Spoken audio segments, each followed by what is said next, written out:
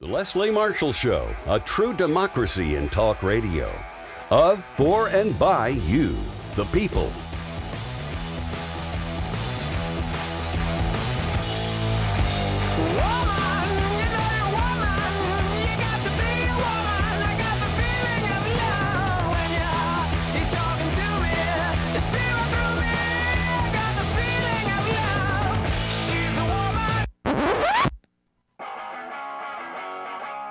Live from our nation's capital, it's Deadline DC with Brad Bannon. Welcome to Deadline DC with Brad Bannon. I'm Brad Bannon, a national Democratic strategist, a columnist for The Hill, and a political analyst for news radio stations KNX in Los Angeles and WGN in Chicago. My company, Bannon Communications, is the sponsor of today's show. My Twitter handle, if you'd like to chat with me, is Brad Bannon, all one word. Monday on Deadline DC, I talk to the people and players behind the policies and politics that drive our great nation forward. This week on Deadline DC, we'll discuss the twin threats to the health and well-being of the world. In the first segment, Dr. Bob Bollinger from Johns Hopkins School of Medicine joins me to discuss the deadly pandemic. Then Kimberly Scott, the publisher of Demlist, and progressive activist Mark Grimaldi join me on the provocative progressive political panel to discuss the International Climate Change Conference. But before we get to our first guest, we're going to listen to this soundbite from a group of pediatricians in Minnesota on child immunization. By vaccinating children in our community, we'll be able to decrease the spread in our community and help keep our kids in school, keep our kids participating in activities. They'll have fewer exposures, fewer risks, and fewer infections. It's time that we have something for these children to help them get back to normal. Getting your child vaccinated shows love for your child. Nobody wants their child to have a shot if they don't need one, but we are seeing kids get hospitalized and even end up in our ICUs with COVID-19. Now, if you're concerned that people can still catch COVID after getting their vaccine, I'd say you're correct. We do get some infrequent breakthrough cases, as they're called, happening in the U.S., but I'm here to tell you that we're not seeing those young people getting admitted to the hospital. The vaccines we have are safe and effective. We know that children have suffered from COVID-19. They get sick, sometimes they end up in the hospital, sometimes they recover, but end up with long-term symptoms, and sometimes they even die from a vaccine-preventable disease. As excited as I was to get vaccinated to COVID-19, I'm even more excited to get my kids vaccinated. I have twin boys, and I want nothing more than them to be as safe as I am. This vaccine is safe, effective, and we know it produces a robust antibody response after 2 weeks. If you have any questions about whether you should get the COVID vaccine for your kids, please reach out to your pediatrician, your family medicine doctor, or another trusted healthcare provider. We're here to help you make those hard decisions and answer questions that you might have about safety. Okay, our guest in this half hour to talk about the pandemic in general and immunization of young children in particular is Dr. Bob Bollinger. Bob is the professor of infectious diseases at Johns Hopkins University School of Medicine. Dr. Bollinger has 4 decades of experience in international public health, clinical research, and education. Dr. Bollinger, thanks very much for joining us today on Deadline DC. Hi, Brad. Nice to be here. We'll talk about child immunization in a minute, but I'd like to get a status and update on where the nation is in the fight against the pandemic. Well, unfortunately, after seeing a significant decline since our fall peak, we're now seeing upticks again. Particularly up in the Midwest, northern states, and so unfortunately, we're sort of stalled in our decline. So I'm a little concerned about that, and I'm sure many others are as well. Okay, Well, let's. Why is this happening, in particular in the upper Midwest? Is it a matter of people not getting vaccinations, or what? It's probably a combination of that and the fact that in the colder, weather, people tend to gather more indoors, and so there's a greater opportunity for the virus to spread as the flu virus does, and as this virus spread last time during the colder weather. Okay, and does that suggest as we go into colder weather? Well, let me ask you this question. We're heading for the holiday season where there are a lot of people traveling. I saw something on television that they're going to be record traveling this Thanksgiving because people didn't go to visit their families and friends last Thanksgiving.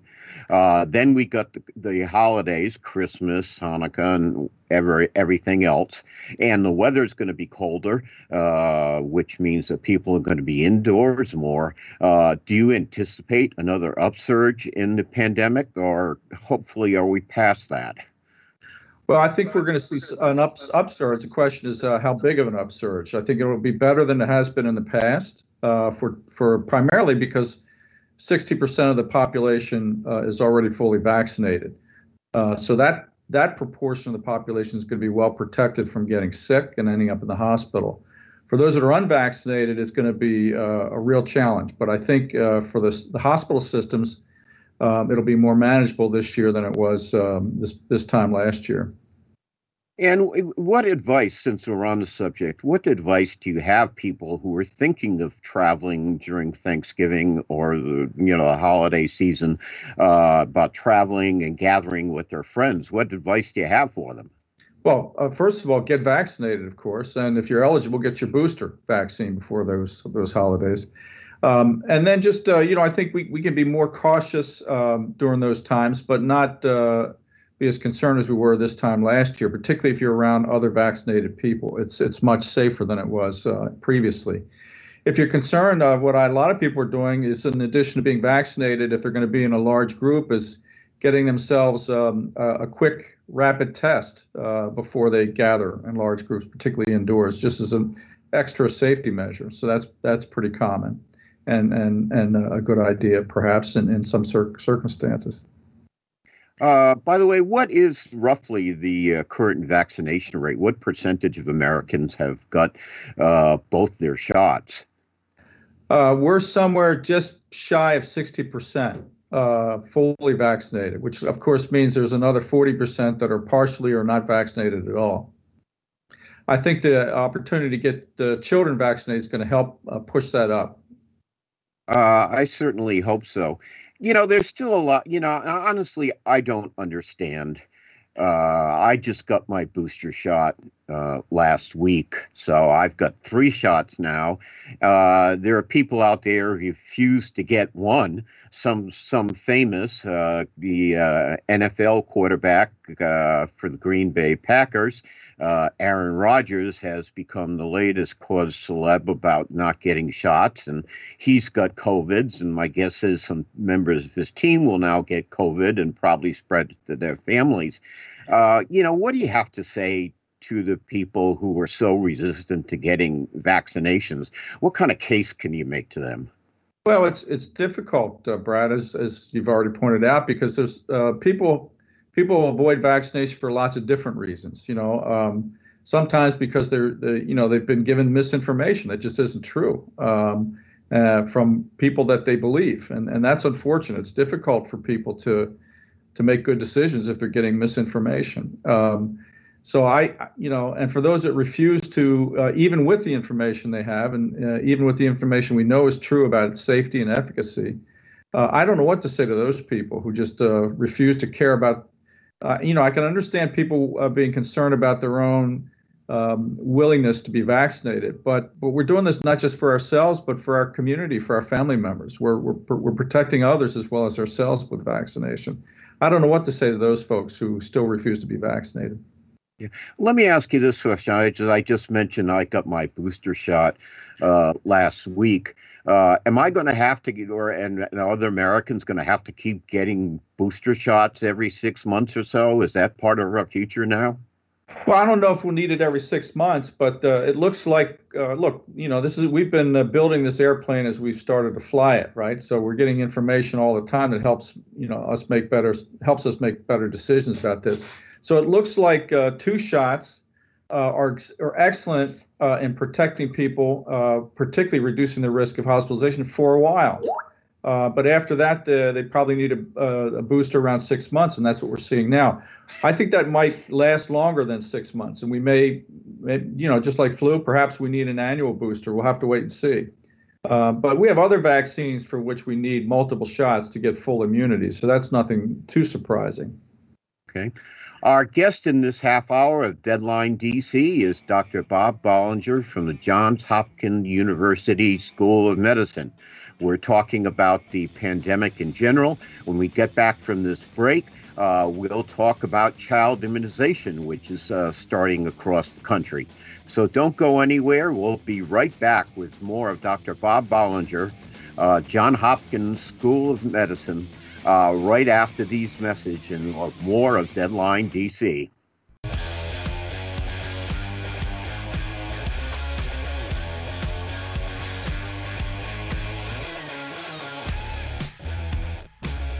Welcome back to Deadline DC with Brad Bannon. Our guest in this half hour is Bob Bollinger, who's a professor of infectious diseases at the Johns Hopkins School of Medicine. By the way, for those of you who are listening to us on the radio, if you would like to watch us as well as listen to us, there are all sorts of ways you can do it. First of all, on Twitter, at twitter.com/Brad Bannon, on Facebook at tinyurl.com/BB Facebook Live, and on YouTube at tinyurl.com/Brad on YouTube. Our guest in this half hour again is Dr. Bob Bollinger from Johns Hopkins School of Medicine. Dr. Bollinger, what kind of future do we have? Assuming this thing dissipates, is this something that is COVID something that we're always going to have to deal with, or is it going to, be reduced to a level where we don't have to worry about it anymore? What's our future look like in regards to the pandemic?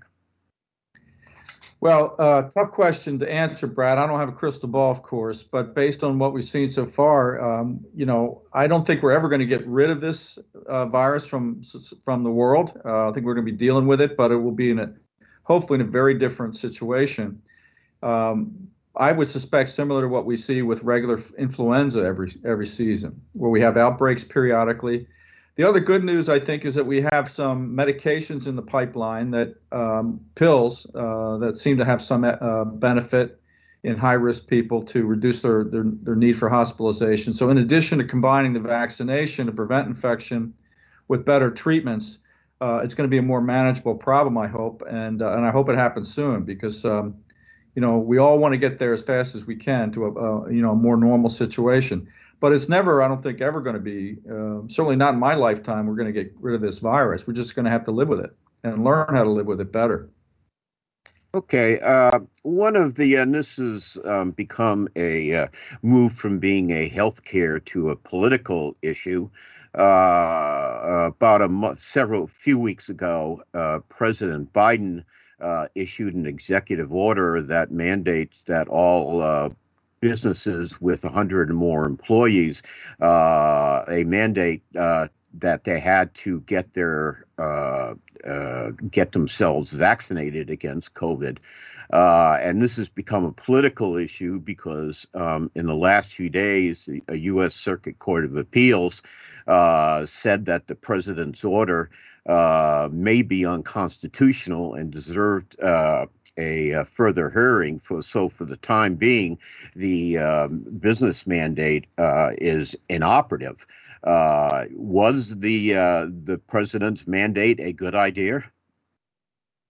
Well, we have other mandates, don't we, in society to make our environment, our workplace, our schools safer for ourselves and others. There are many examples of things we can't do that increase the risk to others, and things we must do to protect others in our work and our schools. So it's not like we don't have other mandates. The question, I think, is do the mandates, or is the cost of that justified by the prevention and the safety we achieve with it? And I think in this case we clearly do. And the more people we get vaccinated, and the more we require that people to be vaccinated, the safer our workplace, the safer our schools, the safer our families, the safer our communities will be. This is a deadly disease. It's a once in a century global pandemic. This is not business as usual. So unfortunately, we've got to take some steps to make ourselves move past this. And if we don't, we're going to have to deal with these continuing spikes if we don't get more people vaccinated. So I actually support the mandates, primarily to protect others who are vulnerable.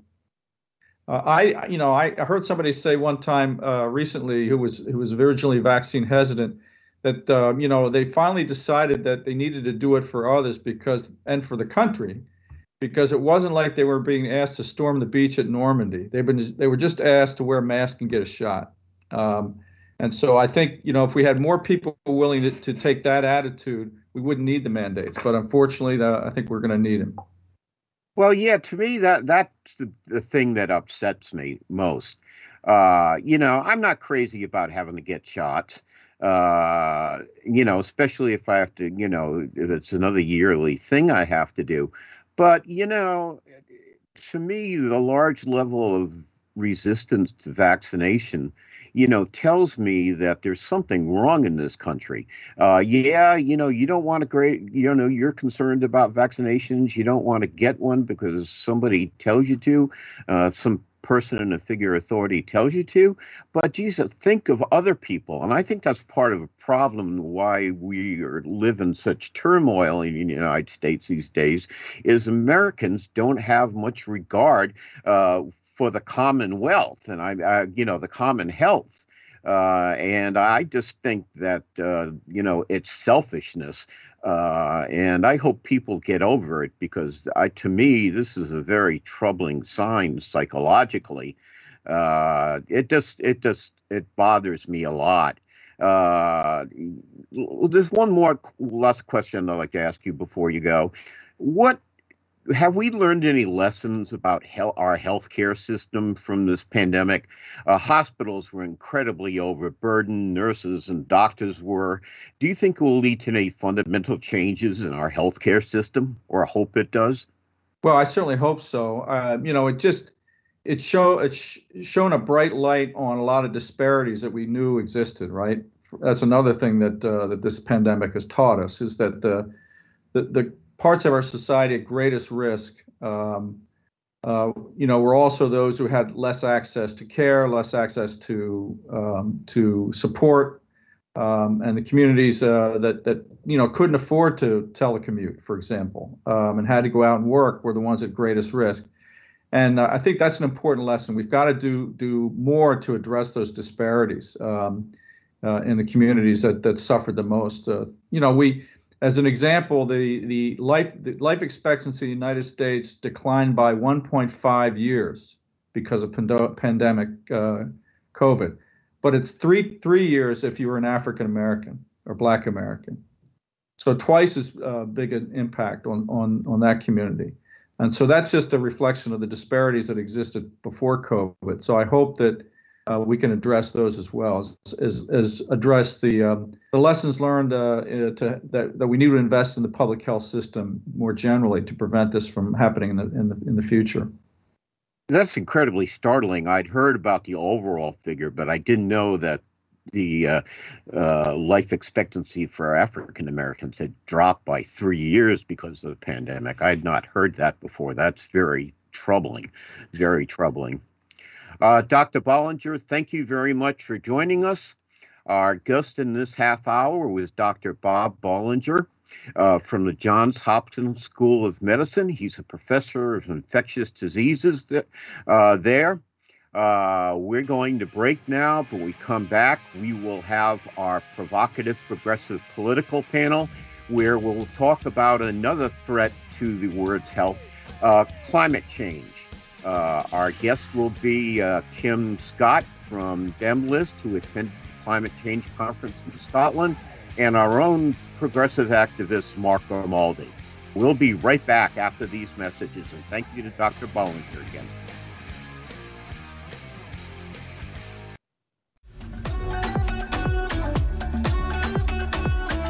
Welcome back to Deadline DC with Brad Bannon. We're going to start this half hour off with a clip from President Biden before we get to the provocative progressive political panel. We meet with the eyes of history upon us and the profound questions before us. It's simple. Will we act?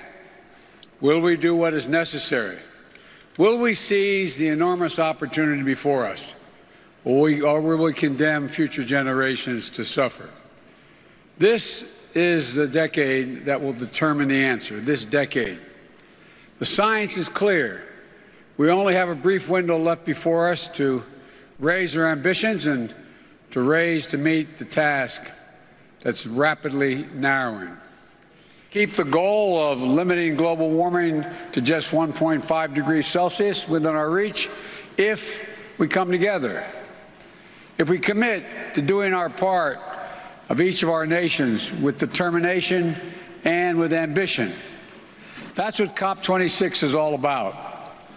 Glasgow must be the kickoff of a decade of ambition and innovation to preserve our shared future. Climate change is already ravaging the world. We've heard from many speakers. It's not hypothetical. It's not a hypothetical threat. It's destroying people's lives and livelihoods, and doing it every single day. It's costing our nations trillions of dollars. Record heat and drought, fueling more widespread and more intense wildfires in some places and crop failures in others. Record flooding and what used to be a once-in-a-century storms are now happening every few years. In the past few months, the United States has experienced all of this, and every region of the world can tell similar stories. And in an age where this pandemic has made so painfully clear that no nation can wall itself off from borderless threats, we know that none of us can escape the worst that's yet to come if we fail to seize this moment. That was President Biden speaking to the International Climate Conference in Glasgow, Scotland, which we'll talk about. This half hour is brought to you by Bannon Communications Research, my company, which polls for progressive issue groups, labor unions, and Democrats. First of all, a few words. President Biden just signed the bipartisan Investment and Jobs Act. He was supposed to just as this show aired. So hopefully he's done it by now. The new law is a good first step, but not good enough to fundamentally reform and revitalize the economy that faces major threats. The basic infrastructure funding bill will modernize our outdated and archaic electronic and transportation infrastructure. But the real jewel in the economic crown is the Build Back Better plan. The Infrastructure Act is a positive step, but has not addressed the serious obstacles to the future growth of the United States, such as education, climate change, and income inequality. Hopefully, the Build Back Better plan will address those problems when the House and Senate ever get around to passing it. Passing the basic package without the premium package is like building a bridge only halfway across the chasm that separates our immediate needs from our hopes for health, wealth, and well-being in the future. Basic infrastructure funding is just maintenance. Build Back Better is transformative. That brings us, by the way, you can read the rest of this column and all my columns to the Hill at muckrack.com/Brad Bannon. Now it's time for the provocative progressive political panel on climate change. Our guest in the panel today is Kimberly Scott. Kim is publisher of Demlist and the editor of Dem Daily, a political column dedicated to educating and informing the public about the Democratic Party, policy, and politics. Sign up for the column is at www.demlist.com. The Twitter handle is the Demlist. Joining Kim on the panel is liberal activist Mark Grimaldi. Mark has worked for several Democratic presidential candidates, including Joe Biden. He is also active in campaign finance reform and efforts to promote cancer research. Mark's Twitter handle is Mark J. Grimaldi. That's Mark J. Grimaldi. And I just wanted to add a personal note here. You've probably read a lot, if you pay attention to politics, about Bannon being indicted and arrested for refusing to testify before the Congressional Committee investigating the Capitol coup. I just want to make it clear I would be glad to cooperate for Congress, and the guy who was indicted and arrested for refusing to testify is Steve Bannon, no relation, and not me. So don't send me any more hate emails, please. Okay. Our first guest on the panel today is Kimberly Scott, the publisher of Demlist. Now, Kim's on today because she is a great guest, but also because she attended the International Climate Change Conference in Scotland, which just ended on Friday, I believe. So, Kim, before we go any further, why don't you just describe what the atmosphere was like in Glasgow, what the mood was? Well, I can tell you one takeaway from my week in Glasgow is that this is not a political issue. It's not a party issue. It is a human survival issue. And the energy and the urgency of that was evident there. There were two main venues, the blue zone and the green zone. The blue zone was where all the dignitaries, there were 120 heads of states, 25,000 delegates, including major delegations from the United States.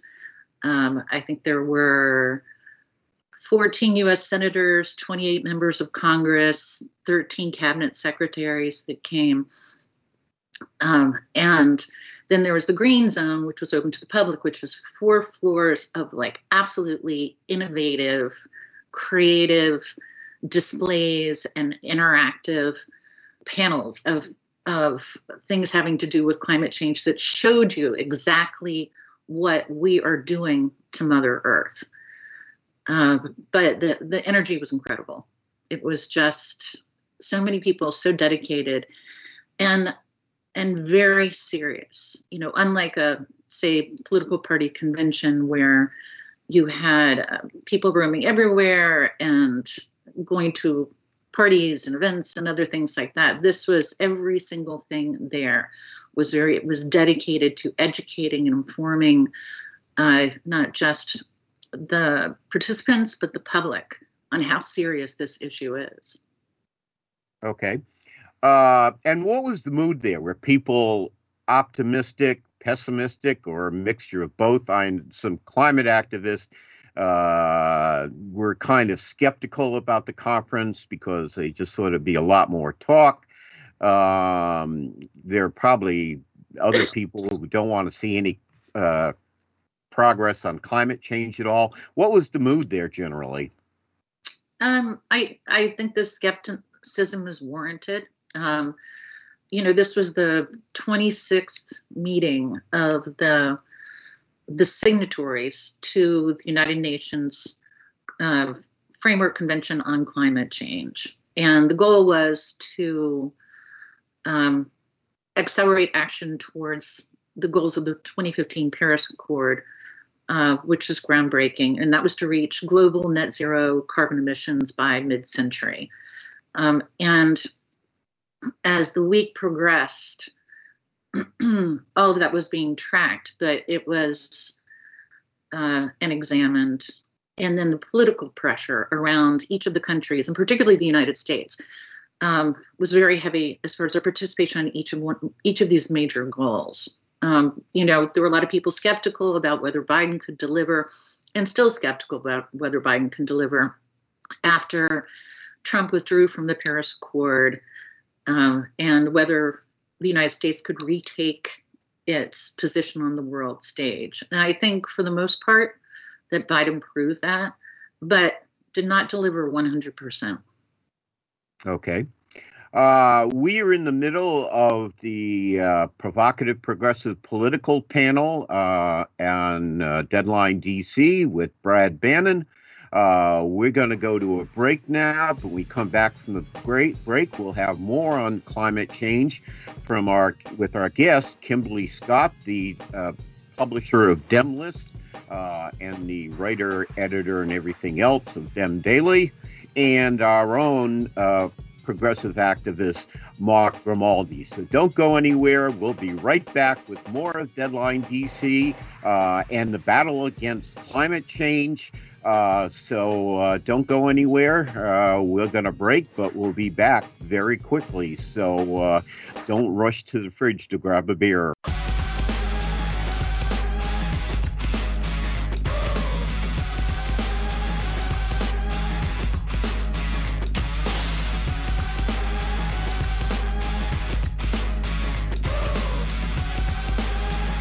Welcome back to Deadline DC. Brad Bannon. We're talking about the International Climate Change Conference, which just recently adjourned in Glasgow, Scotland. Our guests are Kim Scott, the publisher of Demlist, who attended the conference in Scotland, and our own progressive activist and executive producer, Mark Grimaldi. Mark, let me ask you this. Now that you've had time to see and read about what went on in Scotland, do you think this is going to amount to anything more than just a lot of talk? Or do you think they'll actually find a way to meet the goal, which is to limit the increase in the temperature of the planet to 1.5 Celsius? Do you think anything will come of this, Mark? I think that you can definitely argue that something has already come of it in the form of the agreement, because without that, you can't just trust these countries to just do a good enough job on their own. Obviously, if they were going to, that would have already happened. You need this pressure from other nations on each other, and you need to come together to do so. I do think that most of it remains to be seen because, as Kim witnessed, when covering this there, the agreement is, not, I wouldn't say very binding in the sense that it's up to the countries to follow through with these pledges. And, that is something that is concerning. Obviously, I'd rather have it be in a more binding fashion, but in order to get, some of these nations to agree to that, it had to be formed in that way. The other thing that I think was the frustrating part also was that the phasing out of fossil fuels, specifically coal, was slowed down by India at the conference, and they forced language changes to the agreement that if we're not put in there, it sounded like there was risk of the agreement falling apart. So it was basically, necessary in order to get any agreement whatsoever. However, there is phasing out of fossil fuels, for the first time really mentioned in one of these agreements in a major way. And then there's also, as Kim mentioned, the deforestation, which is huge. And also I think President Biden deserves credit for his work on methane emissions, reducing those, because they trap heat exponentially faster than carbon dioxide. So it's something that's very important to get a handle on if we're going to make a difference. It's actually 80 times the heat trapping power of carbon dioxide is methane. So the fact that there's an agreement to cut these methane emissions by 30% by 2030, I think is very substantial as well.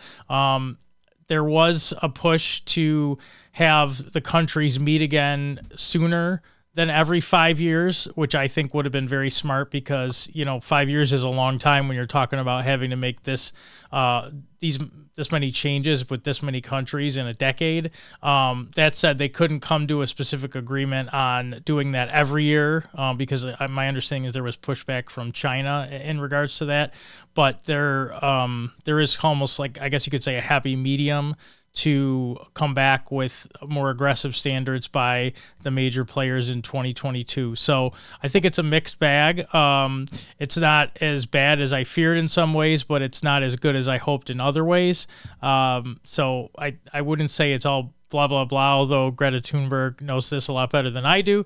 And I would have much rather had her in charge of these agreements so we could get this all done. But I do think that there's some major improvements where if we can change it from the current path of where we would be at 2.7 degrees Celsius higher at the end of this decade, phasing it down from this agreement where you could get as low as 1.8 degrees.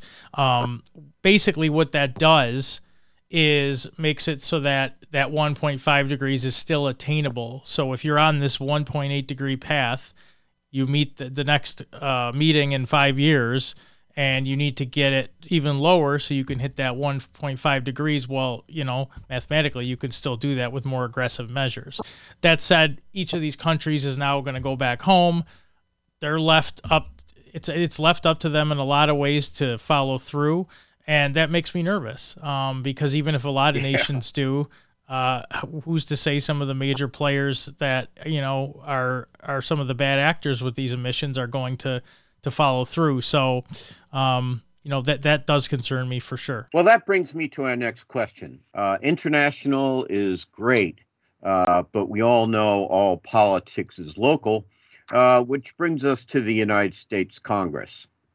The House version of President Biden's Build Back Better plan has $500 billion in it, and it's basically a quarter of the entire Build Back Better package. Has $50 billion or $500 billion in it for fighting climate change. Now, the problem is, and I think Senator McConnell pointed out, Senator McConnell said last week that the House can do anything it wants, but when it comes down to the Senate, it's Joe Manchin who's going to write the bill, the Senate bill, since he has the decisive vote in the Senate. And it seems to me that in order to fulfill the promises that President Biden made in Glasgow, he is going to have to somehow get Senator Manchin to move on the Build Back Better package. Now, as I said, the president was supposed to sign the basic infrastructure funding bill at 3 o'clock. I don't know if he did or not, but he was supposed to when we went on the air. But that still leaves the glaring need for the bigger package. A lot of it is devoted to climate change. So my question to Kim is Joe Biden going to be able to back up what he said in Glasgow by getting the Senate to pass the Build Back Better Act with all that money for climate change in it? Or will Senator Manchin have the last say? I'm sure President Biden believes that he'll be able to accomplish that. But I think it basically comes down to Manchin. And as I said, it was evident that pull in Glasgow because the United States did not agree to stop coal development at home, although they did promise to halt overseas funding of oil, gas, and coal. But he could feel the strings being pulled. And that's, again, where the criticisms come. But Manchin's had an unprecedented control for one individual U.S. senator on so much of the Biden agenda, because, and we've seen that as evident in throughout the last year. It's, the bottom line is that we may have control of the White House, the House, and the Senate, but it's by such narrow margins. And so that means that the power comes down to a handful of one or two U.S. senators, and Manchin is one of them. Yeah. Mark, what do you think? Do you think Joe Biden will be able to deliver on his climate change promises and get the Build Back Better bill through the Senate and through Senator Manchin, or not? And I should point out, and I assume Senator Manchin already knows this, if you look at that $500 billion in the Build Back Better plan for climate change, millions of that money will go to communities that are distressed by the conversion away from coal and gas, and that includes West Virginia. Mark, do you want to weigh in? Yeah, I think I'm hopeful that an agreement will get done. I think we're moving toward one. Unfortunately, that means a lot of the funding from the original $3.5 trillion plan has been cut. However, that $550 billion you're talking about, Brad, is in the new $1.5 trillion compromise. So I do think that would make a major difference in fighting climate change. And to have that transition money would definitely, I think, help Senator Manchin go back to his community and make an argument that the bill is beneficial to those areas. But I've learned not to get my hopes up about Senator Manchin. So I'm going to be hopeful overall and, just do everything we can. Call his office, call your senators and your congressional members, and put the pressure on, because now is the time to do so. To let them know that you support this if you do, which hopefully, most Americans do, because this is going to affect all of us, whether we like it or not. Yep. Okay. Well, sadly, that's it for Deadline DC with Brad Bannon today. I want to thank our guest, Dr. Bob Bollinger, professor of infectious diseases at the Johns Hopkins School of Medicine, Kimberly Scott, the publisher of Demlist, and progressive activist Mark Grimaldi. Be safe and be strong in these very troubled times, and make sure you tune in to Deadline DC Mondays at 3 p.m. Eastern Time, live, or the podcast anytime at twitter.com/Brad Bannon. Talk to you next week, and see you next week too.